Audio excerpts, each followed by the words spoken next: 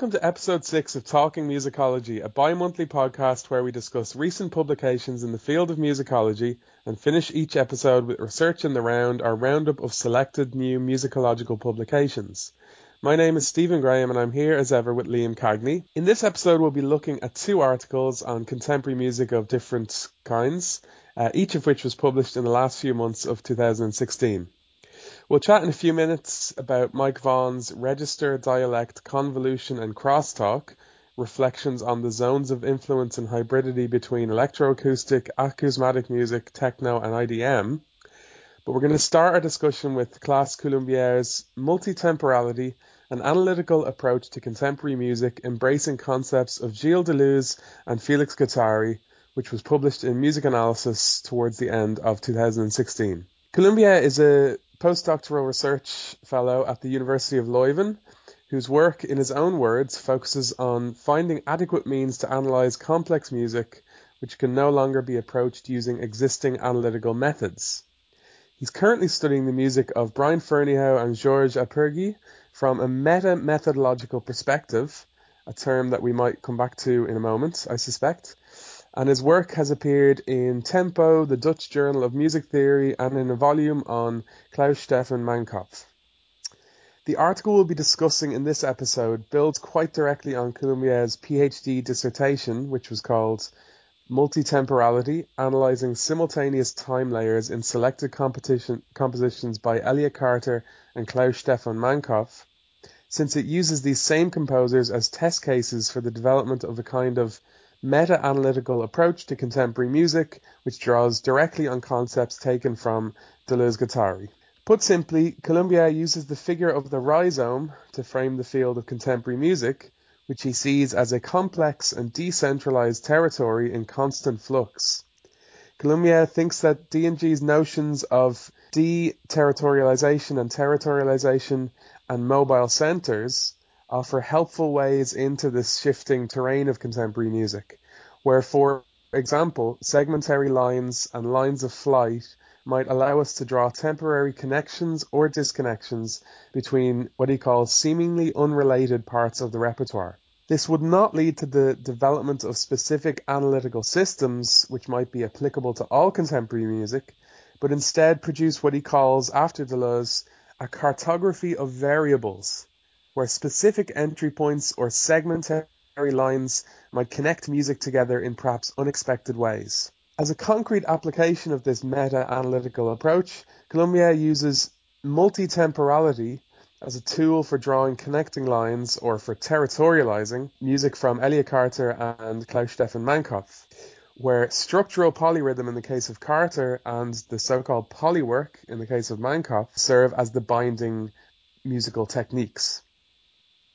The article is in 2 clear parts. It begins by surveying the broad field of contemporary music, where it's described as a kind of a decentered archipelago of styles and languages, as well as considering the problems that this framework presents for the music analyst.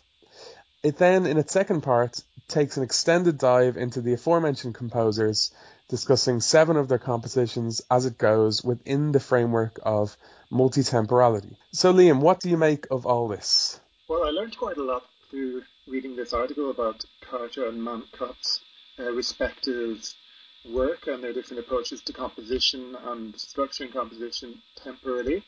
And in as much as Coulombier uses Deleuze's concepts herein, it's quite a topical article because nobody with a pair of eyes will have been able to miss the degree to which Deleuze has infiltrated musicology in the past few years in a manner that's similar to, say, 10 or 15 years ago, Derrida and Foucault.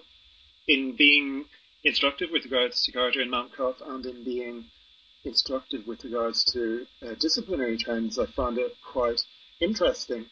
I did have a few reservations, which I'll get to shortly, but before then I'll just mention 1 or 2 of the things which I found useful here, or which I think worked. I think what worked best was when Coulombier jettisoned the Deleuzian terminology and when he just left it aside and when he engaged with how the composer actually structured a particular piece or some of the musical characteristics of, say, Carter's music. I found it quite interesting to read about how Carter and Mamkov both compose with characters or personage in a way which is similar to Messiaen, audibly distinct musical characters within the drama of their work, which evolve and which interact with other characters and which move towards the end of their work and some kind of liquidation or some resolution of the drama. I learned a few things about Mamkov, whose work I wasn't so familiar with. To come on to one of the criticisms, though, I'm just going to come right out and say that I don't think that Deleuze is accurately deployed here in terms of his concepts. And this really, I suppose, broaches the issue of how a lot of this French theory is used, in parentheses, in musicology.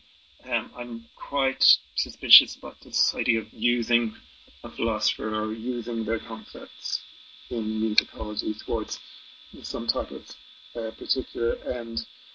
In Deleuze's case, mainly because of the extreme complexity of his thought, I think it's very difficult and ambitious to try to integrate musical analysis with Deleuzean aesthetics or metaphysics in the way that's being attempted here, and I don't really think it quite works.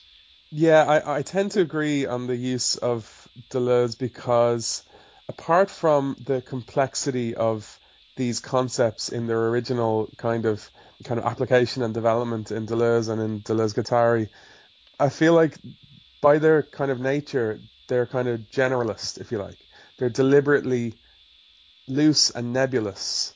Now, not so much in how they're discussed and applied in a political and social sense by Deleuze and Guattari, but in their kind of core operating procedures. There's a kind of a vagueness to them, which is helpful in some respects, but when you come to apply these kinds of concepts to fields of creative practice, that kind of generalism or that kind of vagueness, if you like, means that they can serve as a kind of a catch-all, a kind of a panacea, where they might look as if they're doing some analytical work or some argumentative work, but really they're kind of operating in a kind of a bolt-on, almost kind of astrological way, where they're so vague that you can't necessarily disagree with their application, but you're kind of left with a kind of a flaccid feeling, because you're not quite sure where things have gone wrong, but you kind of have a sense that things have gone wrong somewhere along the way. And I felt like that was the case in this article. Now, that's not to jump to the negative by any means, because I think there's lots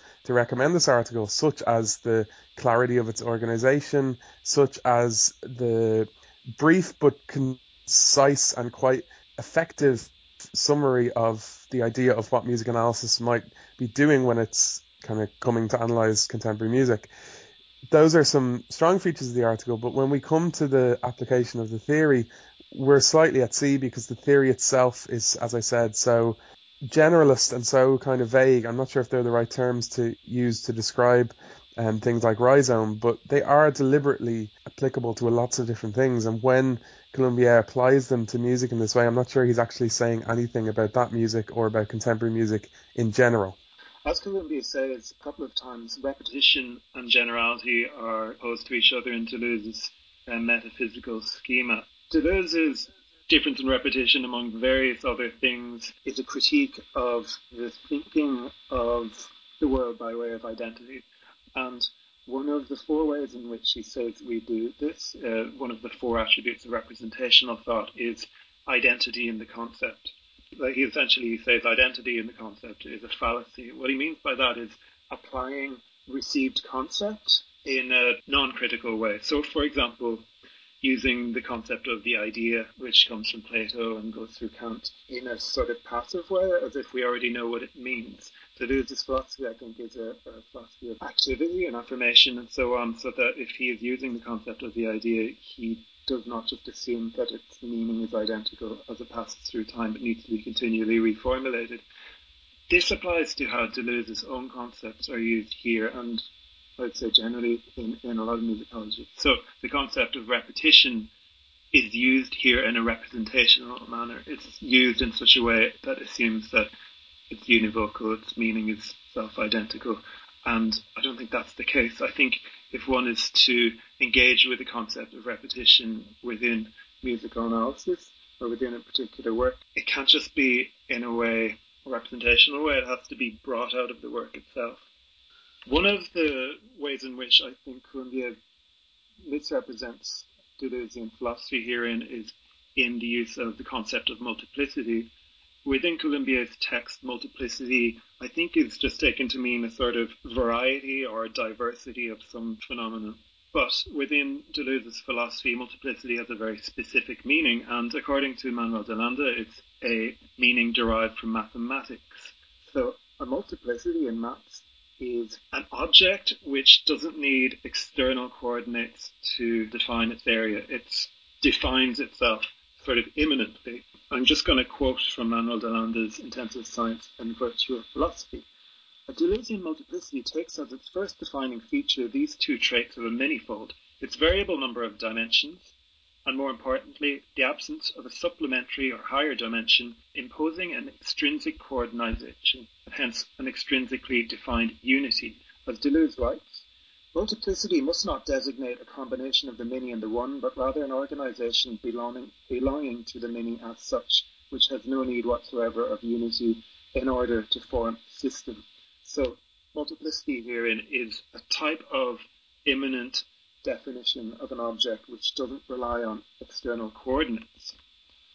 If we bring this into musical analysis, I think you could analogize with pitch classes. So a pitch class is a symbol which gives coordinate for a certain note, and the coordinate in the system is external to the sound event itself. It's sort of this Platonic ideal. These pitch classes just exist somewhere or nowhere really, and we can use them to locate musical or acoustical events. Columbia herein still adheres to that type of kind of Platonic idealistic thought in talking about pitch classes and so on, and not engaging with them critically. If we were to apply the sort of Deleuzean multiplicity approach to the musical object, I think that would have to entail an immanent definition of the musical event, of the acoustical event, which could not happen without a sort of critique of all of these music analytical presuppositions with regard to pitch classes and so on. It's such a massive topic for me that I just don't think you can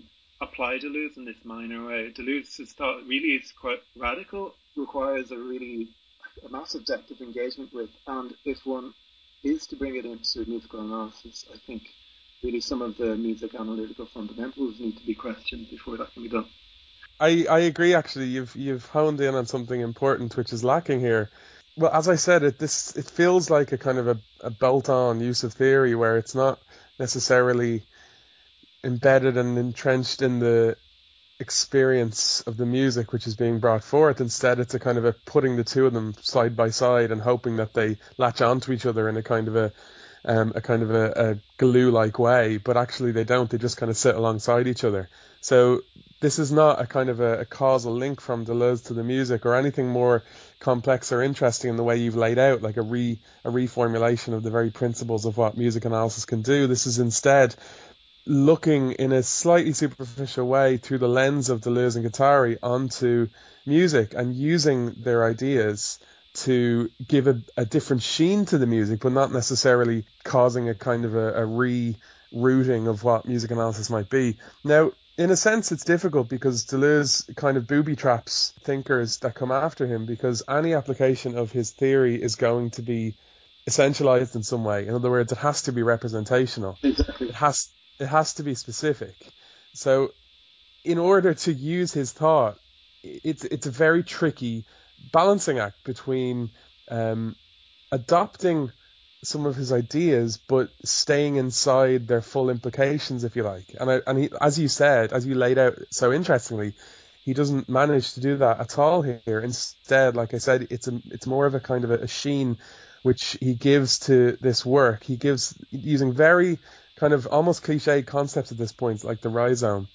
So it's difficult because in part I have a lot of sympathy for what he's trying to do here, which is to, I guess, map out a different kind of perspective on the field of contemporary music. And he's using philosophy which he seems to have some clear handle on to some degree. But in the end, I'm not sure that I'm convinced in any way by his attempts to link these two things together. You know, in a way, we come back to territory which is very well covered, which is the opposition between the kind of drastic and the Gnostic. So a lot of people have talked about this, or even going back to Susan Sontag, erotics versus hermeneutics.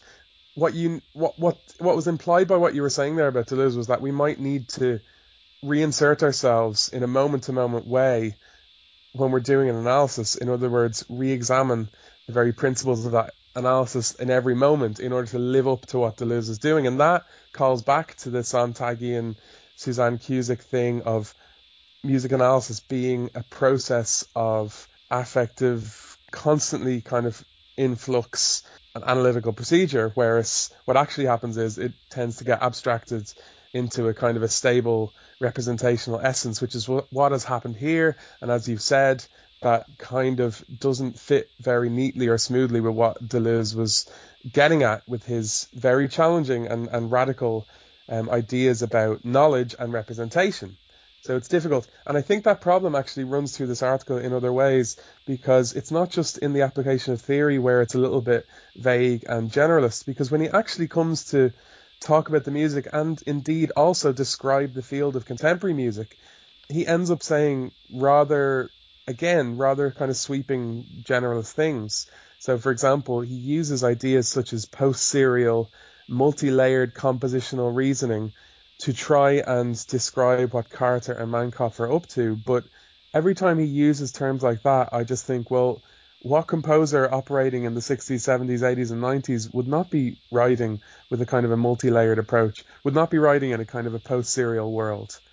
So I'm not sure what he ends up saying about the music or about contemporary music in general, which is all that original. Not to say that there's not many interesting things in the article, but I am left slightly at sea with what he's trying to argue in relation to this music. I guess it comes down, as you very rightly note, to what each of us thinks musical analysis is for.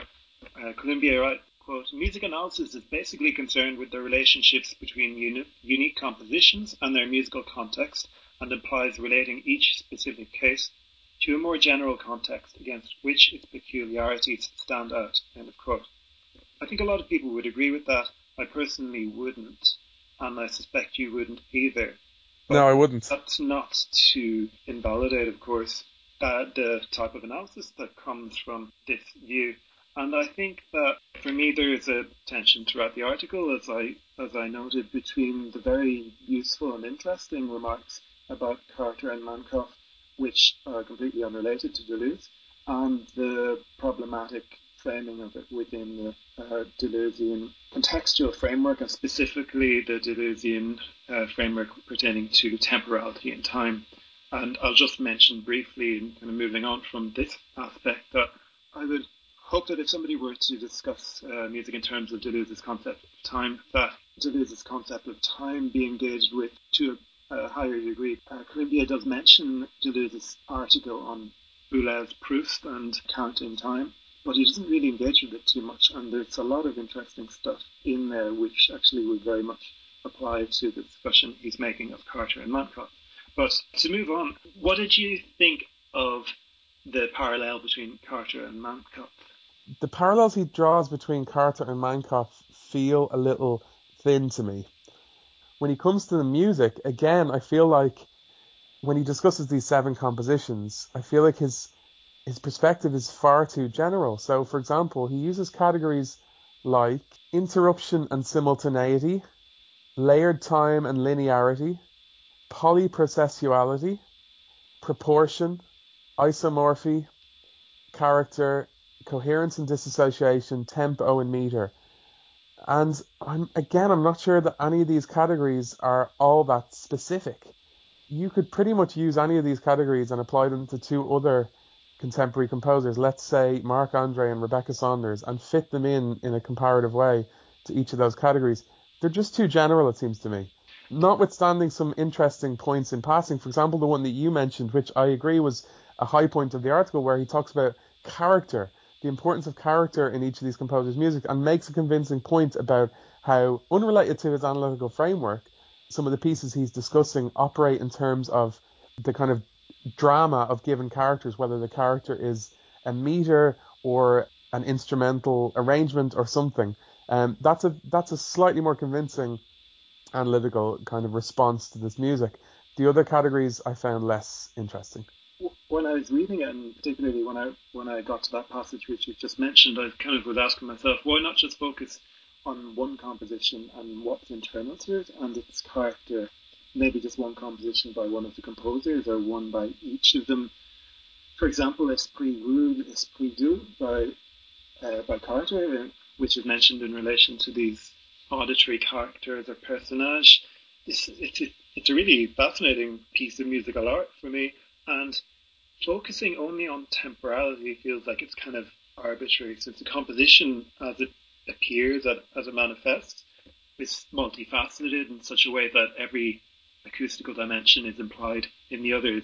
When it's such an ingrained habit for all of us to criticize serialism and the fact that serialism arbitrarily divided sound into 4 or 5 different parameters, it seems at the same time that that's something that's happening here if we just focus on temporality. We're focusing on one dimension and bracketing out all of the others in a way that I'm not sure if it's so useful for really getting to grips with the auditory surface. That said, it is useful for understanding how these composers structured and distributed the material within their composition. Just to finish up on this, can I just ask a quick question? Do you think his analyses helped you understand or hear the music differently? Yes, I would say so, but not the Deleuzian stuff. I was listening to Esprit Rude, Esprit Doux, and also the piece Medusa, which is really beautiful oboe concerto, really bizarre, strange-sounding microtonal, multiphonic oboe concerto. Yeah, it's hard to put a finger on because I wasn't listening to it necessarily in terms of polytemporality or multitemporality. But all the same, in having kind of spent time in reading about some of the background to these pieces and thinking about them and then listening to the pieces, yeah, I think it did make me more engaged with the music. It did give me some sort of handle to take on it while I was listening. Yeah, I mean, I agree up to a point, but I think coming back to what you were saying a moment ago, I think in focusing so much on multi-temporality, we ended up with a bit of a limited sense of how this music is operating. So, for example, I listened to Homage to Adorno, and I listened to chamber concerts from Mein Kampf, and there's so much sonic detail and affective richness in that music that I'm not sure that Cumbia ever really gets to with his framework, because it is so constrained by his overarching organizing kind of ideas. So I do think that he helped me understand and hear this music differently, but I think he might have profited from, as you said, maybe focusing on one piece from each composer, giving us more detail about how the music operates, and then maybe launching it from there into more broader points. He's obviously a very talented analyst, very good at thinking about music, but for me, it would be helpful if certain inheritances were just left behind and we engage with musical analysis in terms of, I don't know, where we are right now. Hybridity is a familiar notion. We speak of everything from hybrid animals these days to hybrid cars. Hybridity also features in many musical fields these days, in the intermixing of genres and the combination of elements from heterogeneous stylistic traditions. Whilst hybridity is nothing new, of course, in Western music, it's always been there to some degree, particularly visible, I think, in the change from one period of musical practice to another. The increased presence of hybridity in Western music in recent times expresses the influence of that global jamboree that is the World Wide Web. Whilst, of course, other factors are certainly at play, the breaking down of geographical space by modern mass media does seem to be key here. Hybridity is the focus of composer Mike Vaughan's article, Register, Dialect, Convolution and Crosstalk, Reflections on the Zones of Influence and Hybridity between Electroacoustic, Acousmatic Music, Techno and Intelligent Dance Music, published in Contemporary Music Review, Volume 35, Number 2.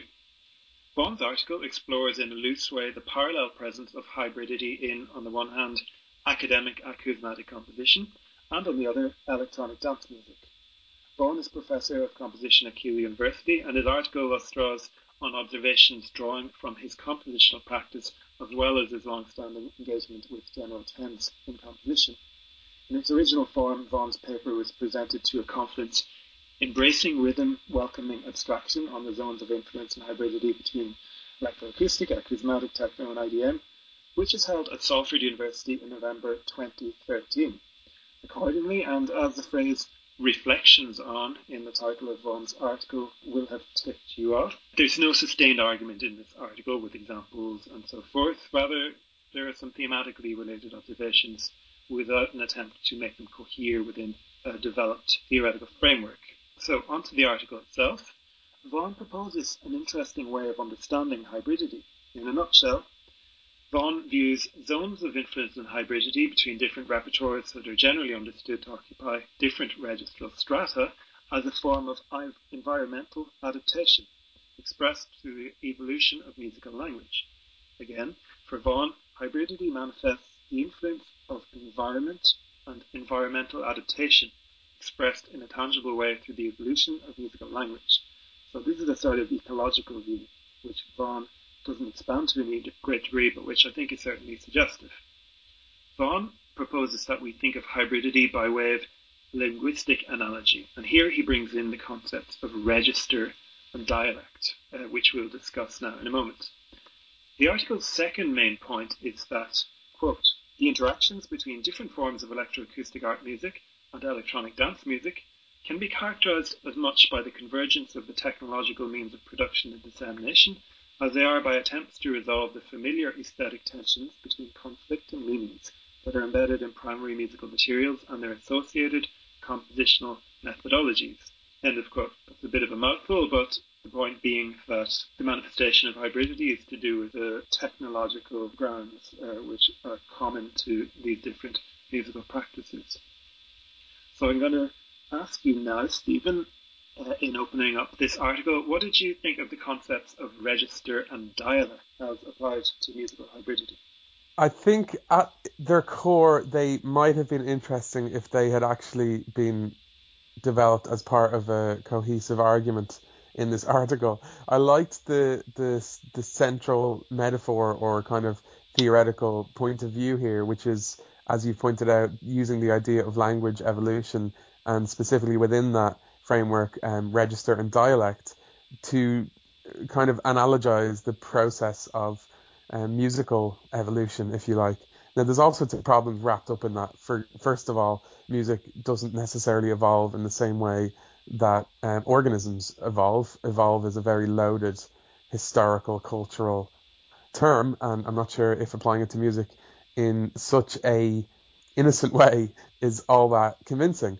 However, the idea of language and the idea of music are, of course, closely linked together. There are some arguments from cultural anthropologists and cultural archaeologists and so on that would suggest that music is at the root of language and vice versa. And many people have seen links between the two systems as kind of forms of communication governed by rules of different kinds to do with syntax and semantics. So the link from music to language works quite well, I think, or could work quite well. But as you've said, this is an article which is posed as reflections on, as opposed to being a kind of a cohesive through line which develops in a kind of detailed and nuanced way any kind of theoretical perspective. So on the one hand, there was a hook here which I was interested in. Register and dialect might be useful terms to think about how music evolves and kind of penetrates across different fields or social kind of locations. But I found myself increasingly frustrated by this article's refusal to ever pause on any one idea. About halfway through, we get a statement about the theoretical basis of these ideas, and we get supposedly 3 types of register and dialectical hybridity in music. But as soon as these are mentioned, we move on to something else. Now, that's part and parcel of the nature of this piece, and it would be unfair to criticize it on that ground to too much of an extent. But still, I found it a bit of a frustrating read. What did you make of register and dialect? Well, as you say, I think that they are interesting as metaphors, but of limited value when they haven't been developed within a theoretical context. And here I'm thinking in particular of linguistics and also musical semiotics. Just to mention the positive aspect in a bit more detail.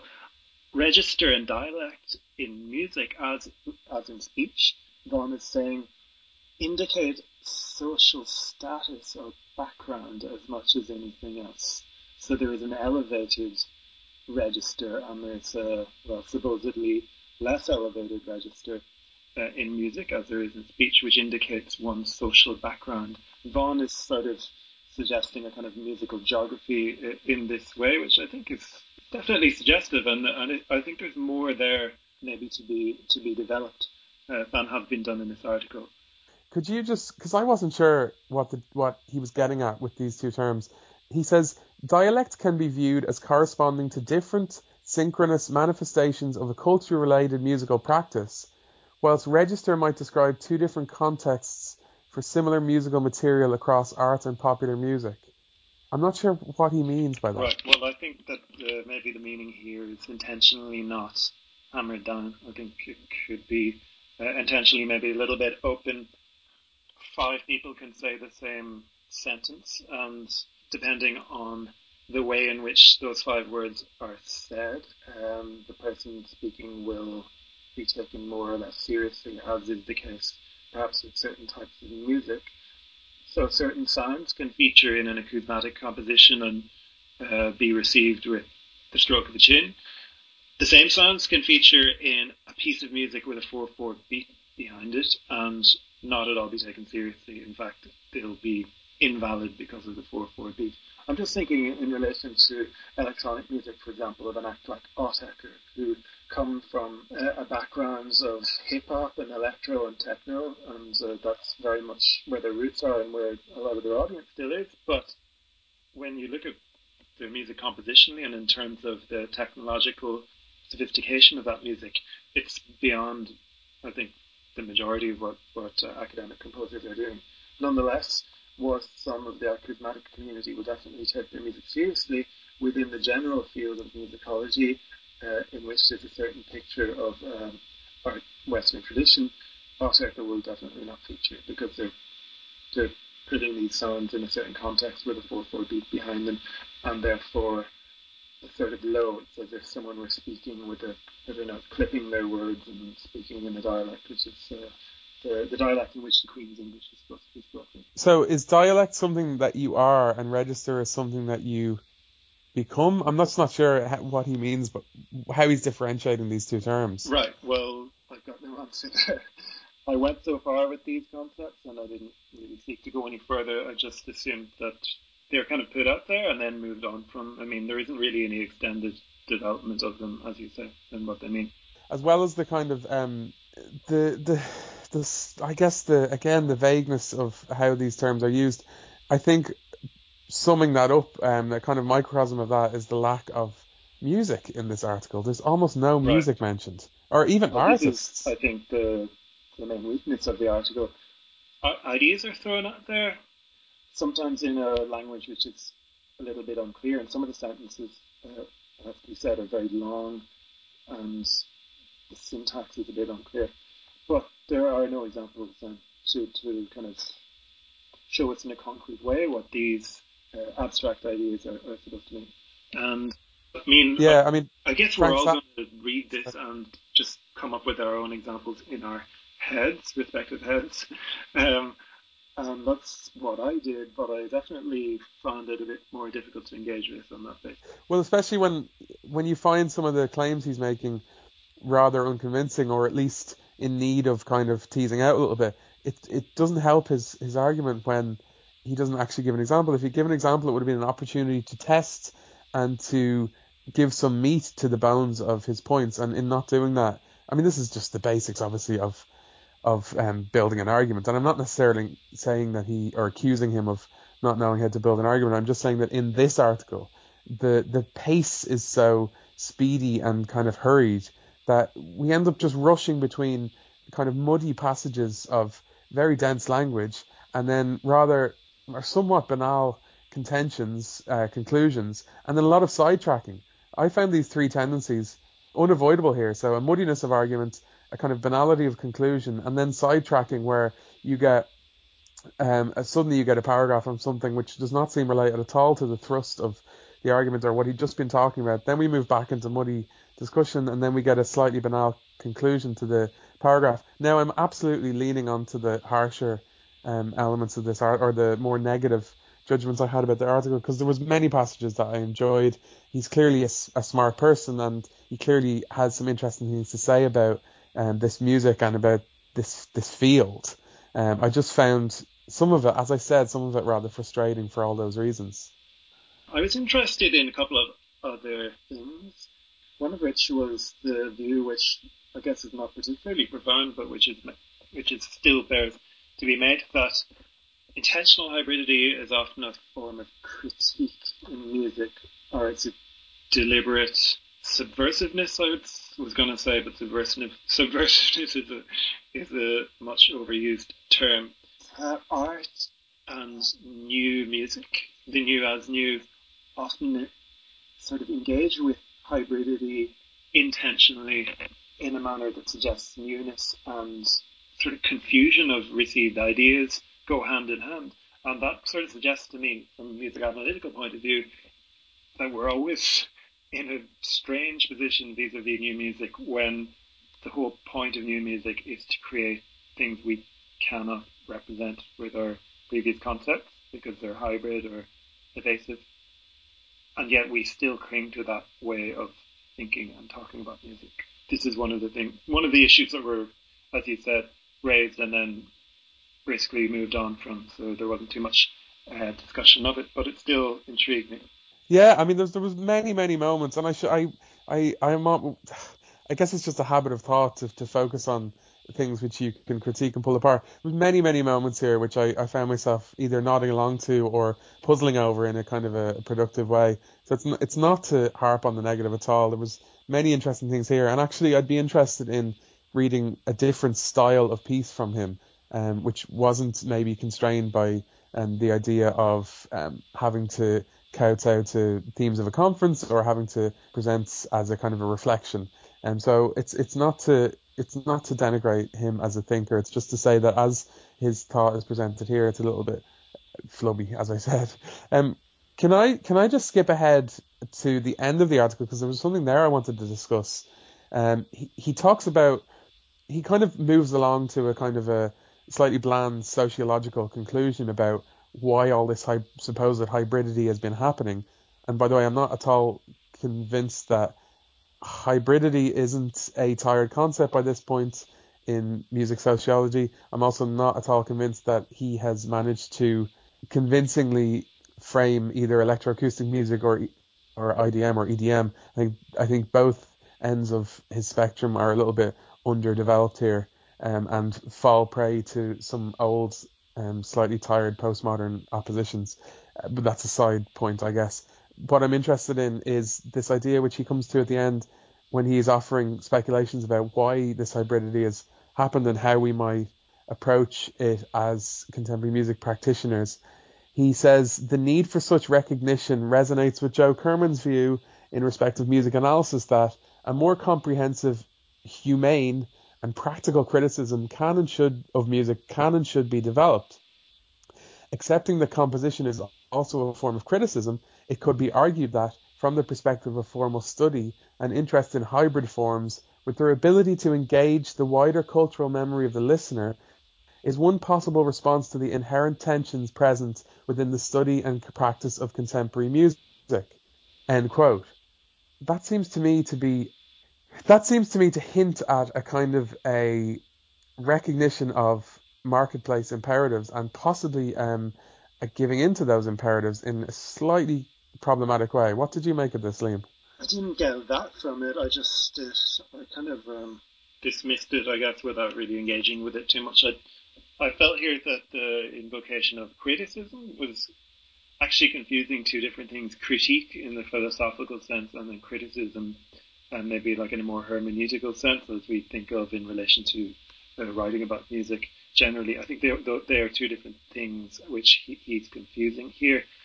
Composition is also a form of criticism. I think what he means is composition can also be a form of critique, which is another thing altogether.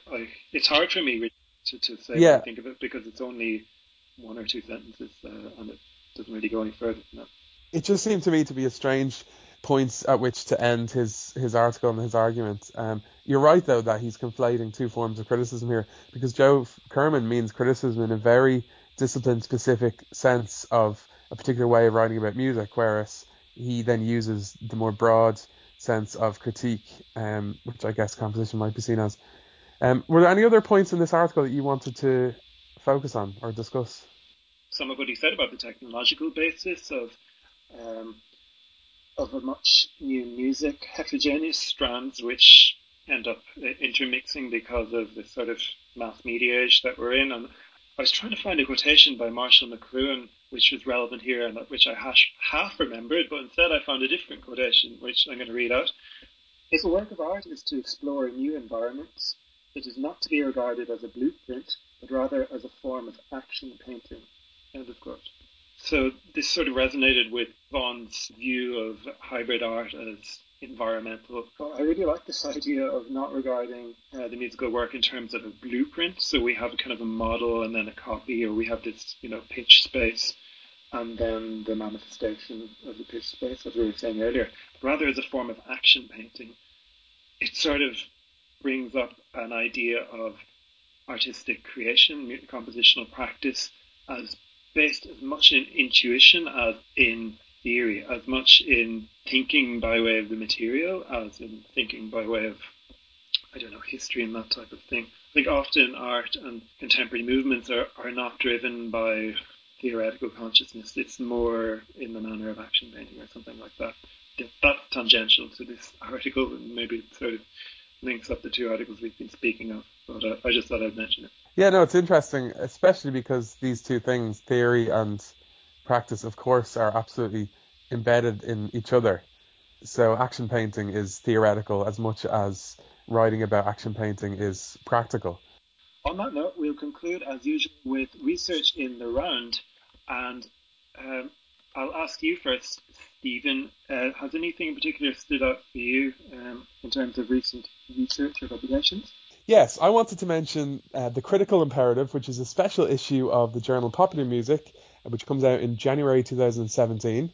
In the words of its two editors, Devin Powers and Tom Purchard, The Critical Imperative is a call for writing about popular music that places primacy on sounds as made and heard, and which is styled in a way that foregrounds not just academic rigour, but also imaginative description, creative interpretation, and daring evaluation. While criticism is increasingly marginalised in the mainstream media, many writers and readers have constructed new spaces for musical reflection online, and this discourse, as sophisticated as it is public, represents a challenge to academic work on pop ensconced behind university paywalls. Of course, scholarly methods have their own virtues, and the 8 essays that follow have taken up the challenge of marrying deep research and reflection with lively critical language, direct argument, and formal experiment, end quote. So this issue, as I've just said, is an attempt to bring together and to some degree reconcile lively, alert, opinion-driven, non-academic writing with the imperatives of a kind of academic writing. And my article, which attempts to do that to some degree, is about the X Factor in reality television. There's also a very interesting piece from Adam Harper in there on internet music. There's a piece from Robin James where she talks about post-internet and post-genre. And there's many other very, very interesting pieces. So I would recommend that special issue of Popular Music. Well, I'm really interested by that, and we hadn't discussed this beforehand, but my choice for research in the round is kind of relevant to that. It's the latest issue of Music and Literature, which isn't an academic journal. It's intellectual and so on, but it sort of foregrounds a lot of interesting work going on in fiction and music. The latest issue, number 7, has a big feature on Paul Griffiths, who wrote a very famous book about modern music and who was the music critic for years with The New Yorker. And in it, there's an interview between Paul Griffiths and Matthew Mendes, which is, it's quite contentious. And Griffiths makes a lot of points which I wouldn't agree with, but he's sort of engaging with where criticism is in 2016 or 2017.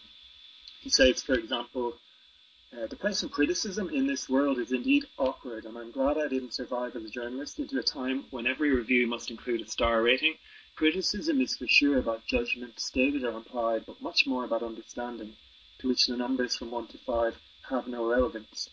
Criticism in the sense of an engagement that strives to elucidate and interpret, rather than award points, seems to me to be integral to a shared culture and unsustainable without such a culture. He talks a little bit then about Haydn and Beethoven, and then he concludes, more than 2 centuries later, with the culture fast atomizing, criticism loses its function. So it's a bit doomy and gloomy, but there's a lot of fat to chew on there. That sounds really interesting. I'll be checking that one out myself. Yeah, I should say that interview with Matthew Mendes is online at the Music and Literature website. All the rest of the content, which includes Griffith's fiction and some of his criticism, is in the hard copy issue of 7 of Music and Literature. Great. Can I just make one final point before we finish, which is just to say that we've had some listener feedback from various quarters, email, comments on website, and so on. We always really enjoy getting that feedback, so we would encourage our listeners to write into us with thoughts about any of our past episodes or anything else related to what we are doing here in Talking Musicology. So please write in. Thanks as ever for listening to us, and till next time, see you later. Bye.